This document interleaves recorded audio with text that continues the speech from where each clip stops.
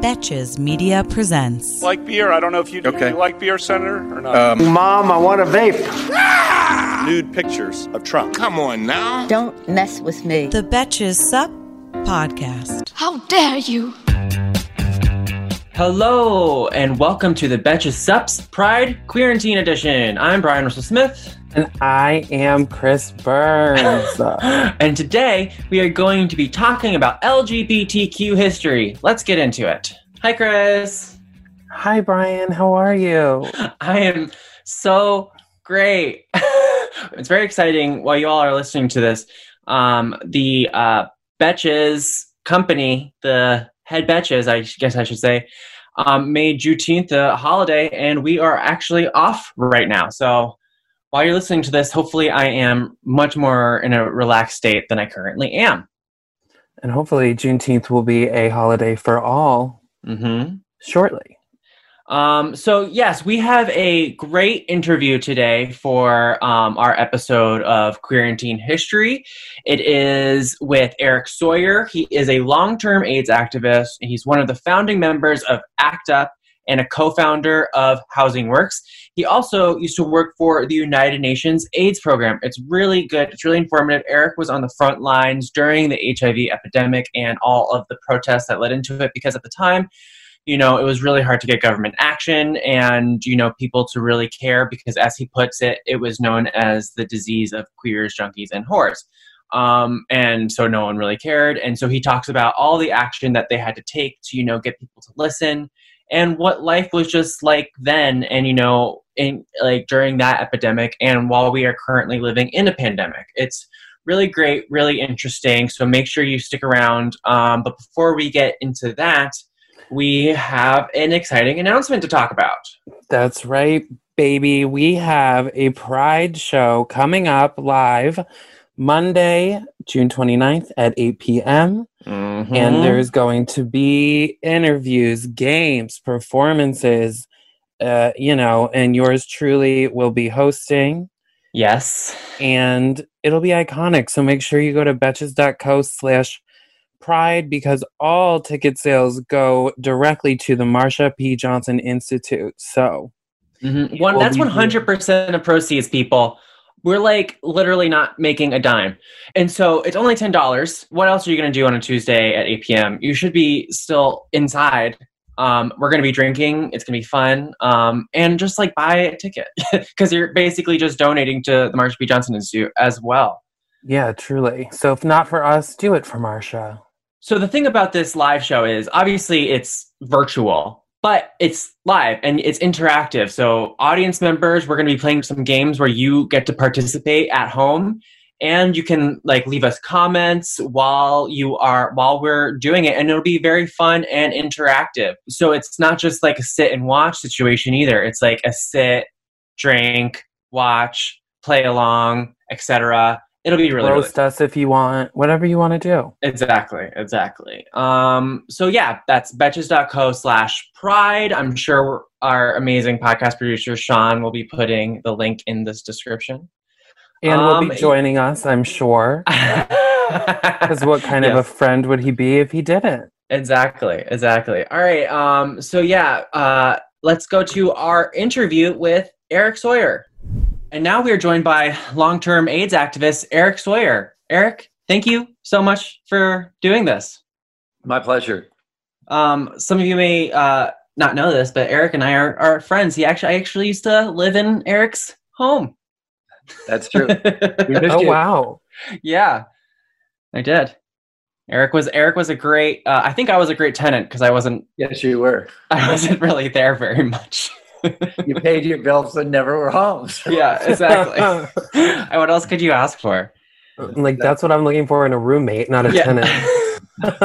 Well, actually, we miss not having you there, but anyhow. Yeah. All right, Eric. Well, so Eric, you are one of the founding members of ACT UP. Just before we get into it, can you just tell us what ACT UP is and when it started? Sure. ACT UP stands for the AIDS Coalition to Unleash Power. It's one of the premier AIDS activist organizations in the country. It was started in New York largely after the call to arms speech that Larry Kramer gave at the LGBT Center in New York City on 13th Street, where he called for a civil disobedience organization like the Civil Rights Movement to do protests to try to force the government and drug companies to start doing research to find a cure for AIDS, which was, killing thousands of members of the LGBT community. Larry had hoped to start an activist movement when he helped to start GMHC, the Gay Men's Health Crisis, in 1981, but that organization quickly was taken over by a bunch of board members that were very conservative and closeted, and they wanted only to provide services like a helpline or a buddy system to help people die quietly, unfortunately. And they ended up throwing Larry out of the organization he founded for trying to be disruptive and challenging Mayor Koch at the time and other governmental officials to try to do more. So he set out to form this group with the intent to, act up, to, disrupt the way that life was happening, so there'd be no more business as usual, so there'd be pressure on society, on government, on drug companies to try to save our lives. Mm-hmm. That was in 1987, March of 1987. We had our first demonstration, which was on the corner of Broadway and Wall Street, near the Wall Street headquarters in front of Trinity Church, where we hung, for example, Frank Young, the head of the Federal Drug Administration that approves drugs, effigy from a light pole. And we had several members arrested blocking traffic at that intersection. Mm-hmm. So you mentioned back then, 1981 is when he first started. But when did you first start to notice that something was happening within the gay community? When people were getting sick and stuff? Well, the knowledge that I first had of HIV, well, actually AIDS at that time, the HIV virus had not been discovered, but AIDS impacting gay men was when I started reading articles that Larry Kramer, a really good friend of mine, and Larry Mass, a gay doctor, were writing for the New York Native, which was a gay New York City-based newspaper, talking about gay men coming down with Kaposi sarcoma, an AIDS-related cancer, and cases of an AIDS-related pneumonia, PCP pneumonia, which was killing gay men, which couldn't be treated by normal antibiotics and treatments for HIV. And that immediately kind of created a quiet, basically panic within the gay community. There was lots of misinformation about how this illness might be spread, what was causing it. Was it the use of poppers? Was it anal sex? Was it frequent sexual partners? Nobody really knew how it was spread. And so everyone was absolutely horrified. And anyone who came down with the illness were really stigmatized because everyone was afraid they would get this disease. They didn't know if it was casual contact, if it was, spread by, breath in the air. And so there was huge discrimination with people getting fired from their jobs, evicted from their apartments, people's partners throwing them out, people's families abandoning them, medical facilities not treating them. It was a horrid time. Were government agencies doing anything? How long until the government really caught on to what was happening? Well, the irony of the situation was that, there were some things put in place by the federal government to try to help people in dire need. There were things like food stamps, welfare, as it was called at the time. At that time, now it's called income maintenance. But, cash stipends to people who were not working and in dire need. There were transportation allowances and Medicaid cards available to people who were disabled or living in absolute poverty. But ironically, gay men coming down with AIDS couldn't access any of those programs because you had to live in poverty for a certain period of time, around 2 years, I believe, and you died of AIDS within 6 to 12 months of a diagnosis. And so nobody lived long enough to have access to the safety net that was supposed to help sick and dying people. And so that was another one of the demands that ACT UP championed was changes to the eligibility rules that made people able to access the safety net for sick and dying people. Mm-hmm. And you were saying before that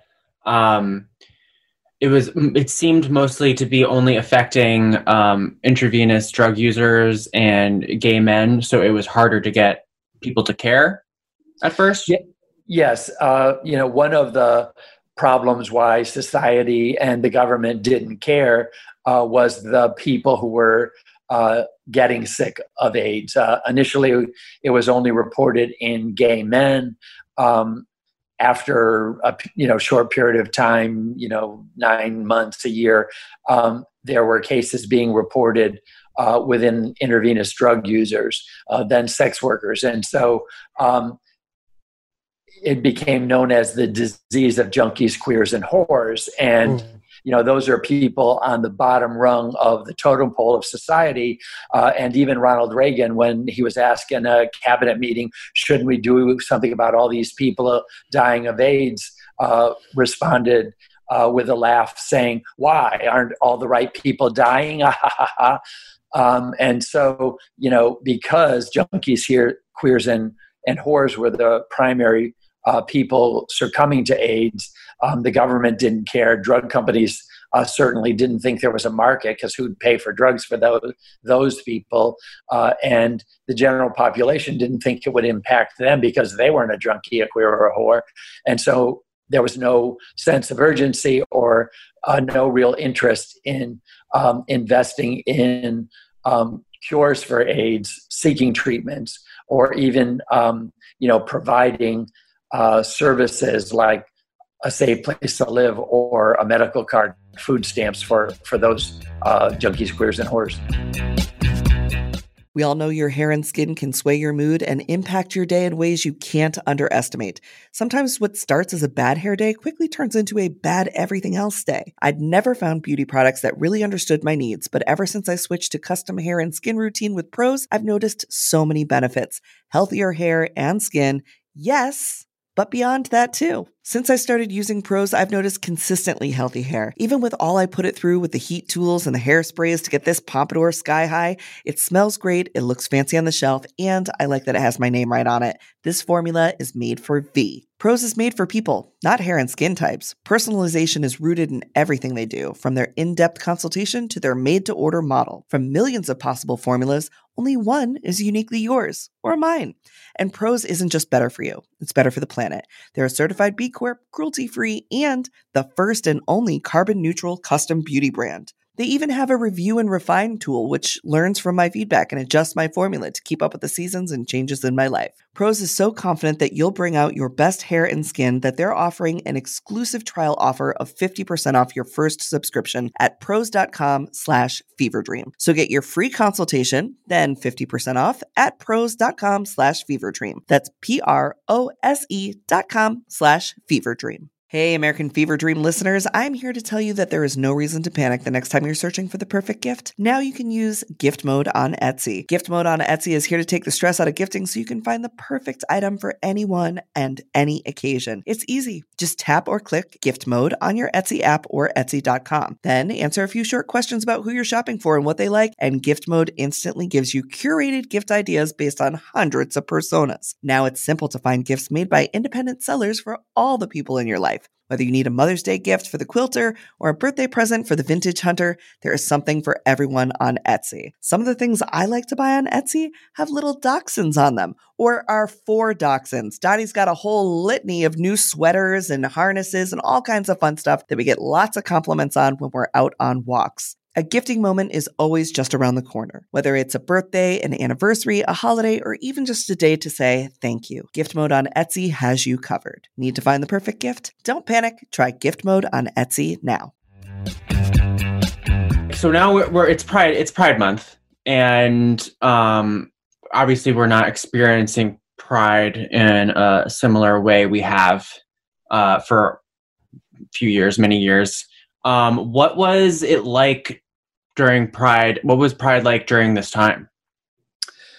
Well, early on, the Christopher Street Liberation March, the first Pride March, was very much focused on gay rights for the LGBTQ community.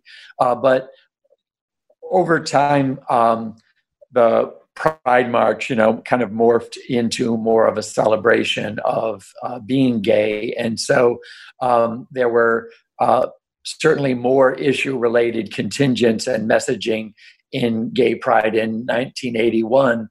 But there, was this kind of shame about AIDS,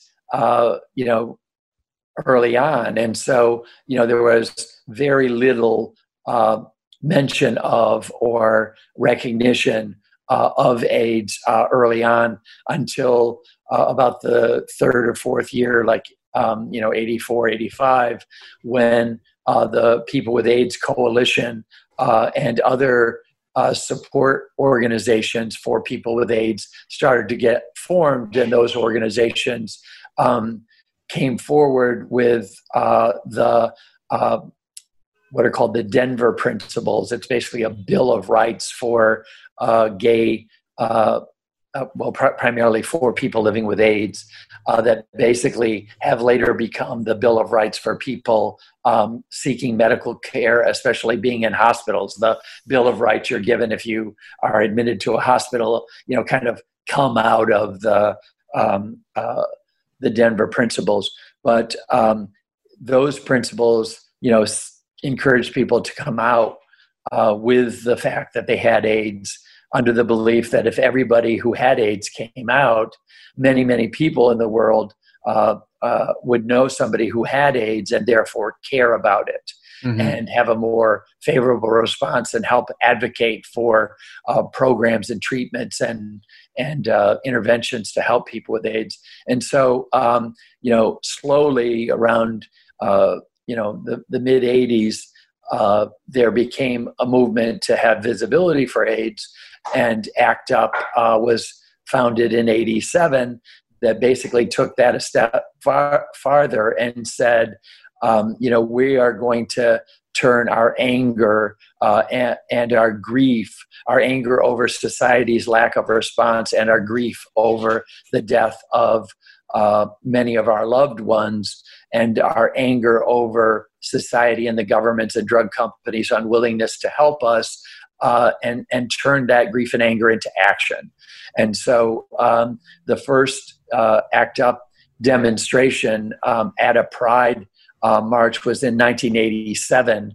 And at that time, many states, including New York State, were considering mandatory testing of all gay people and trans people, and setting up quarantine camps, literally quarantine camps, to isolate people living with HIV, because by then there was a test for HIV that would, show you had the virus that caused AIDS, that people would be quarantined for HIV, so they couldn't spread it to the population. And so we set up a concentration camp float on the back of a U-Haul rental truck, and we had like a guard station, and the truck surrounded by razor wire fence, and We had guards outside, carrying toy guns and, wearing yellow gloves all the way up to the elbow, cleaning gloves, which is what the police were wearing when they were arresting us in protests. Were literally like rubber gloves up to their elbows and masks.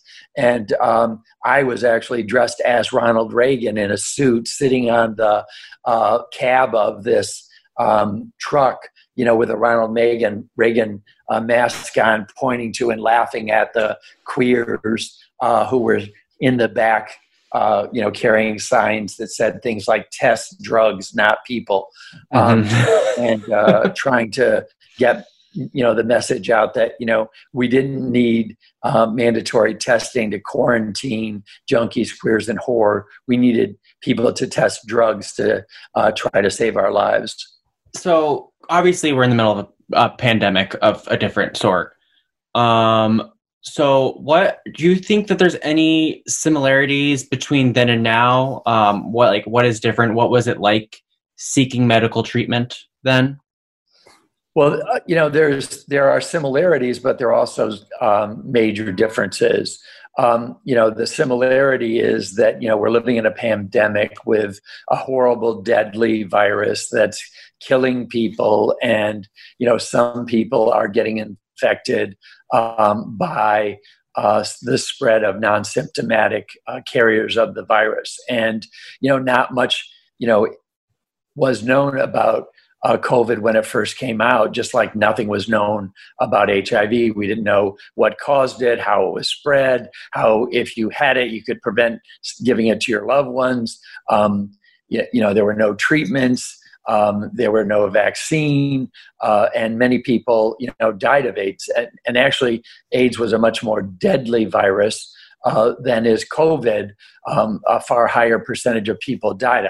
100% of people who came down with AIDS died in the first 15 years, but it was a much longer arc to initial symptoms and death.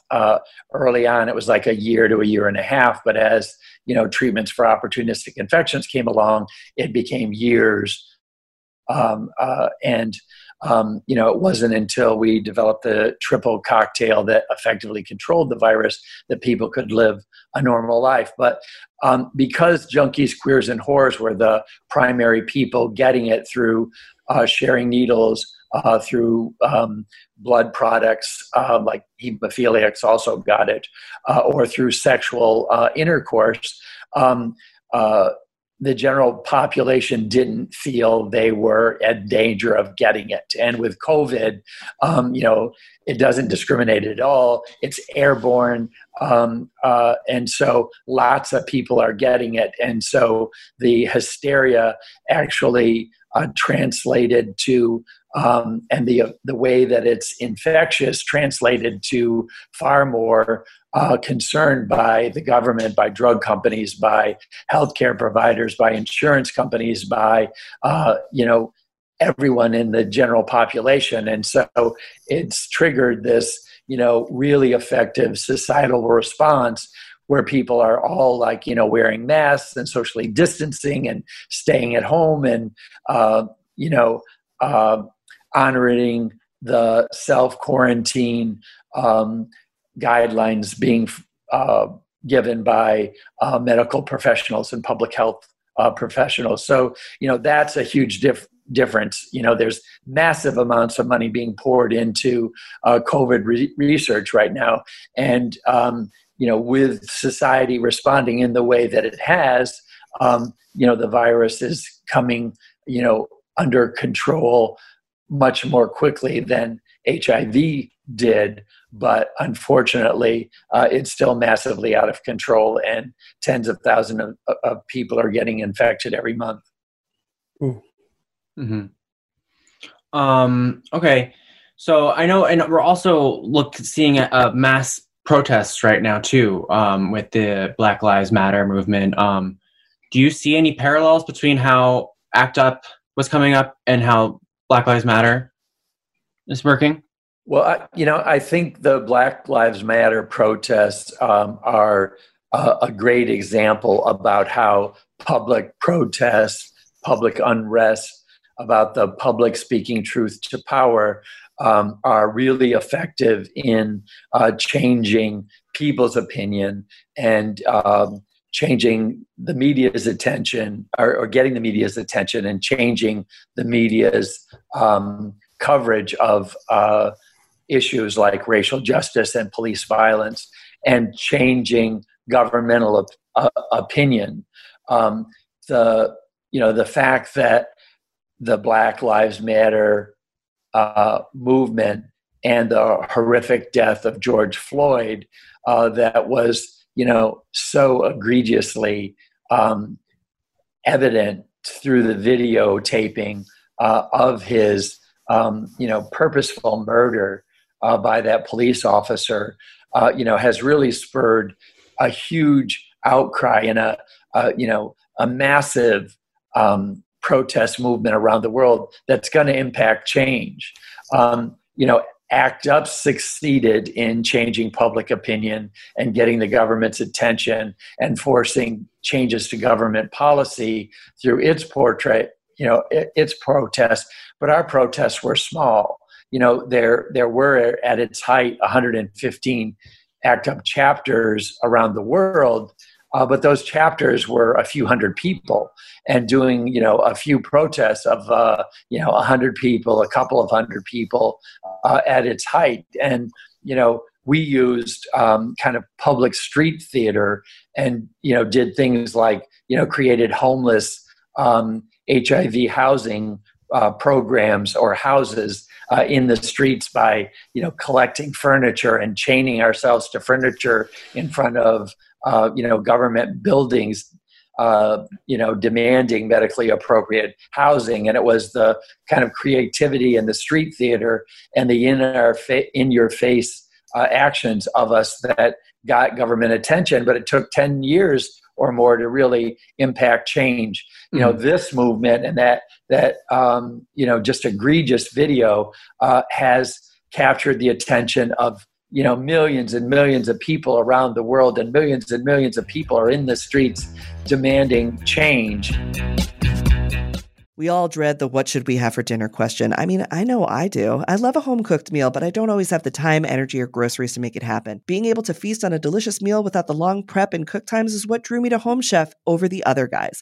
Home Chef's meals are effortless, so I can spend less time trying to be Top Chef and more time watching it. Home Chef provides fresh ingredients and chef-designed recipes conveniently delivered to your doorstep to simplify your cooking experience. Whether you prefer classic meal kits with pre-portioned ingredients and easy instructions, speedy recipes ready in less than 30 minutes, oven-ready kits with pre-chopped ingredients, or quick microwave meals that assemble in minutes, Home Chef has you covered for delicious meals without the hassle. Home Chef has over 30 options a week and serves a variety of dietary needs, so you never have to worry about what to make ahead of time. Not only is it convenient, but it's economical too. Home Chef customers save an average of $86 per month on groceries. For a limited time, Home Chef is offering our listeners 18 free meals plus free dessert for life and, of course, free shipping on your first box. Just go to homechef.com/feverdream. That's homechef.com/feverdream for 18 free meals and free dessert for life. You heard that right. Homechef.com/feverdream. Must be an active subscriber to receive free dessert. Today's episode of American Fever Dream is brought to you by Nuuly.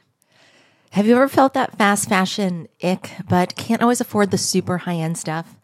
I have a solution for you. It's Nuuly. Nuuly has everything you need to bring your closet up to speed for the season without breaking the bank. Free your closet of impulse purchases and skip the buyer's remorse by renting instead. Nuuly is a subscription rental service, and for just $98 a month, you get your choice of any 6 styles. They also have inclusive sizing, up to 5X, as well as petite and maternity.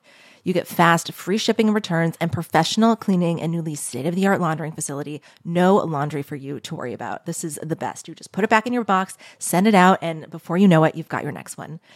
And you always have the option to buy what you love for sometimes up to 75% off. I bought the Rachel Antonoff pasta puffer from them. I was obsessed with it, like everybody who tries it is, and it was completely sold out everywhere else. So I felt like I really, really had an in there. So thank you, Nuuly. Nuuly is an amazing value at $98 a month for any 6 styles. And right now you can get $20 off your first month of Nuuly when you sign up with the code FEVERDREAM20. Just go to NUULY.com. That's Nuuly with 2 U's, and enter the code FEVERDREAM20 and sign up to get $20 off your first month. That's NUULY.com, Nuuly with 2 U's with code FeverDream20. Nuuly subscription clothing rental. Change your clothes.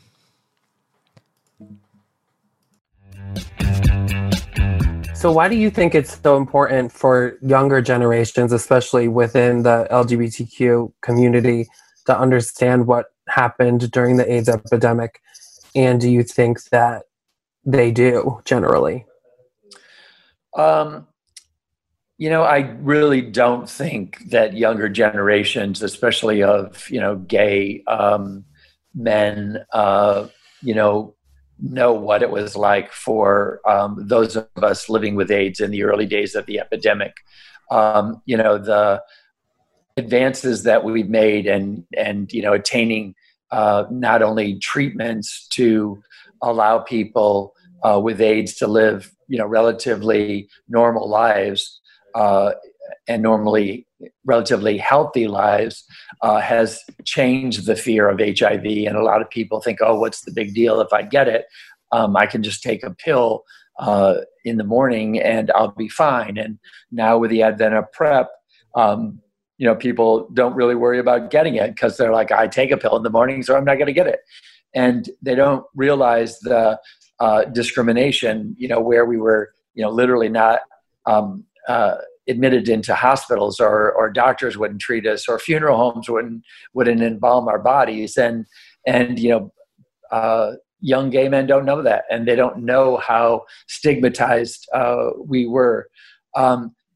Young gay men of color and young trans people, I think, recognize it much more than do gay men, especially middle class and upper class gay men, because they experience a level of discrimination and prejudice and mistreatment simply because they're people of color or because they're trans. And I think it's more in their wheelhouse, and they're more aware than your kind of privileged middle and upper class gay men.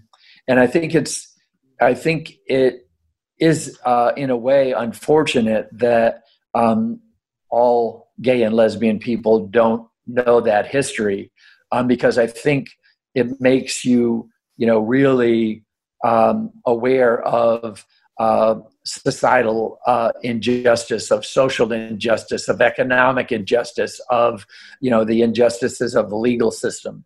And I think that everyone has a responsibility to try to improve the position of every other person living in this planet, because every life matters, and every life deserves their human rights protected, and those human rights include the right to medically appropriate housing, to medical care, to food security, to clean water, to income security.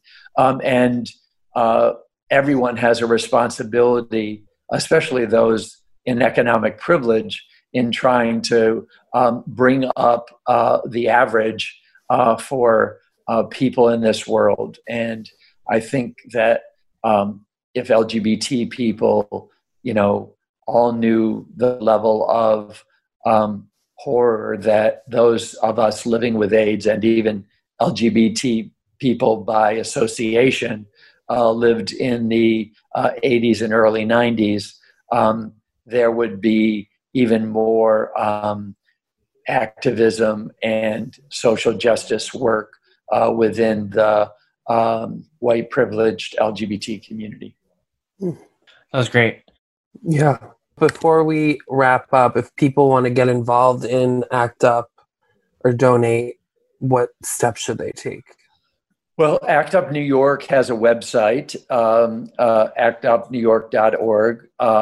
ACT UP New York still meets every Monday night at 7 o'clock at the LGBT Center on West 13th Street.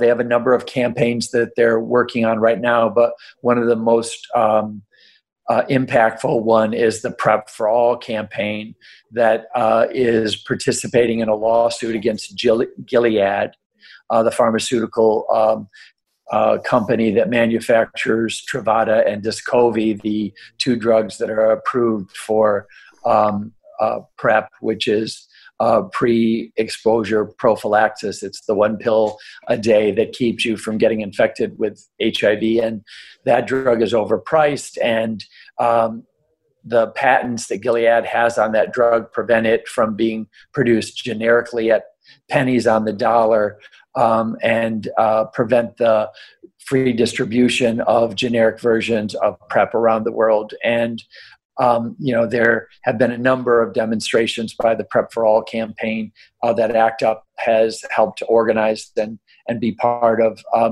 They're doing a lot of work on trans issues, on Black Lives Matters issues, and on just social justice for the LGBT community, a special focus on people of color and trans people. So, come to that meeting, look for the website, look for the PrEP for All website.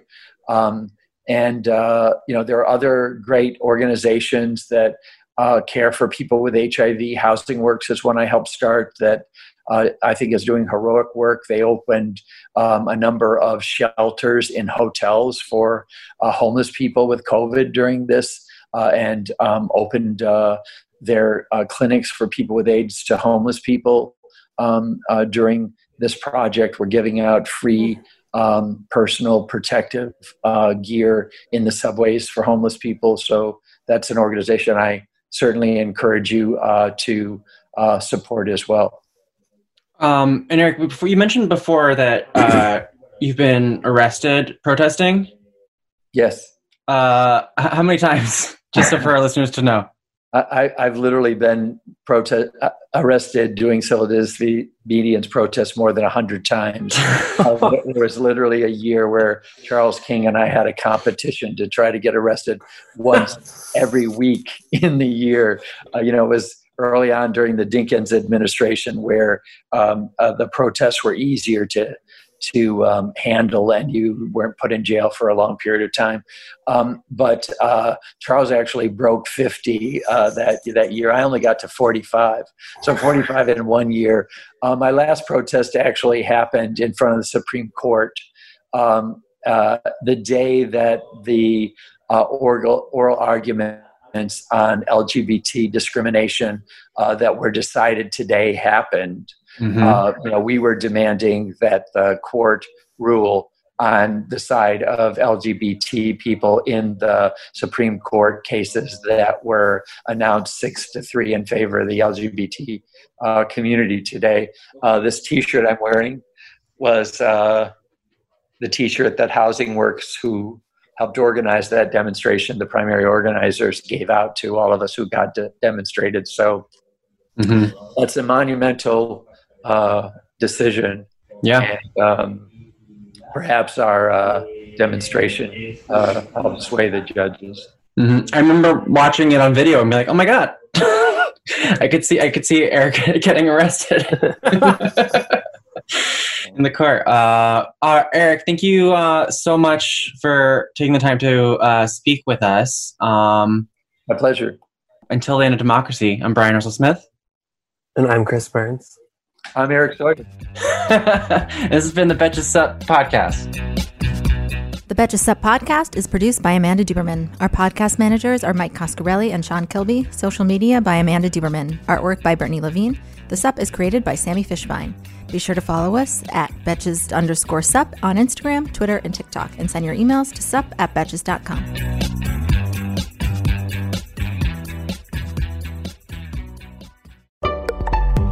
Betches.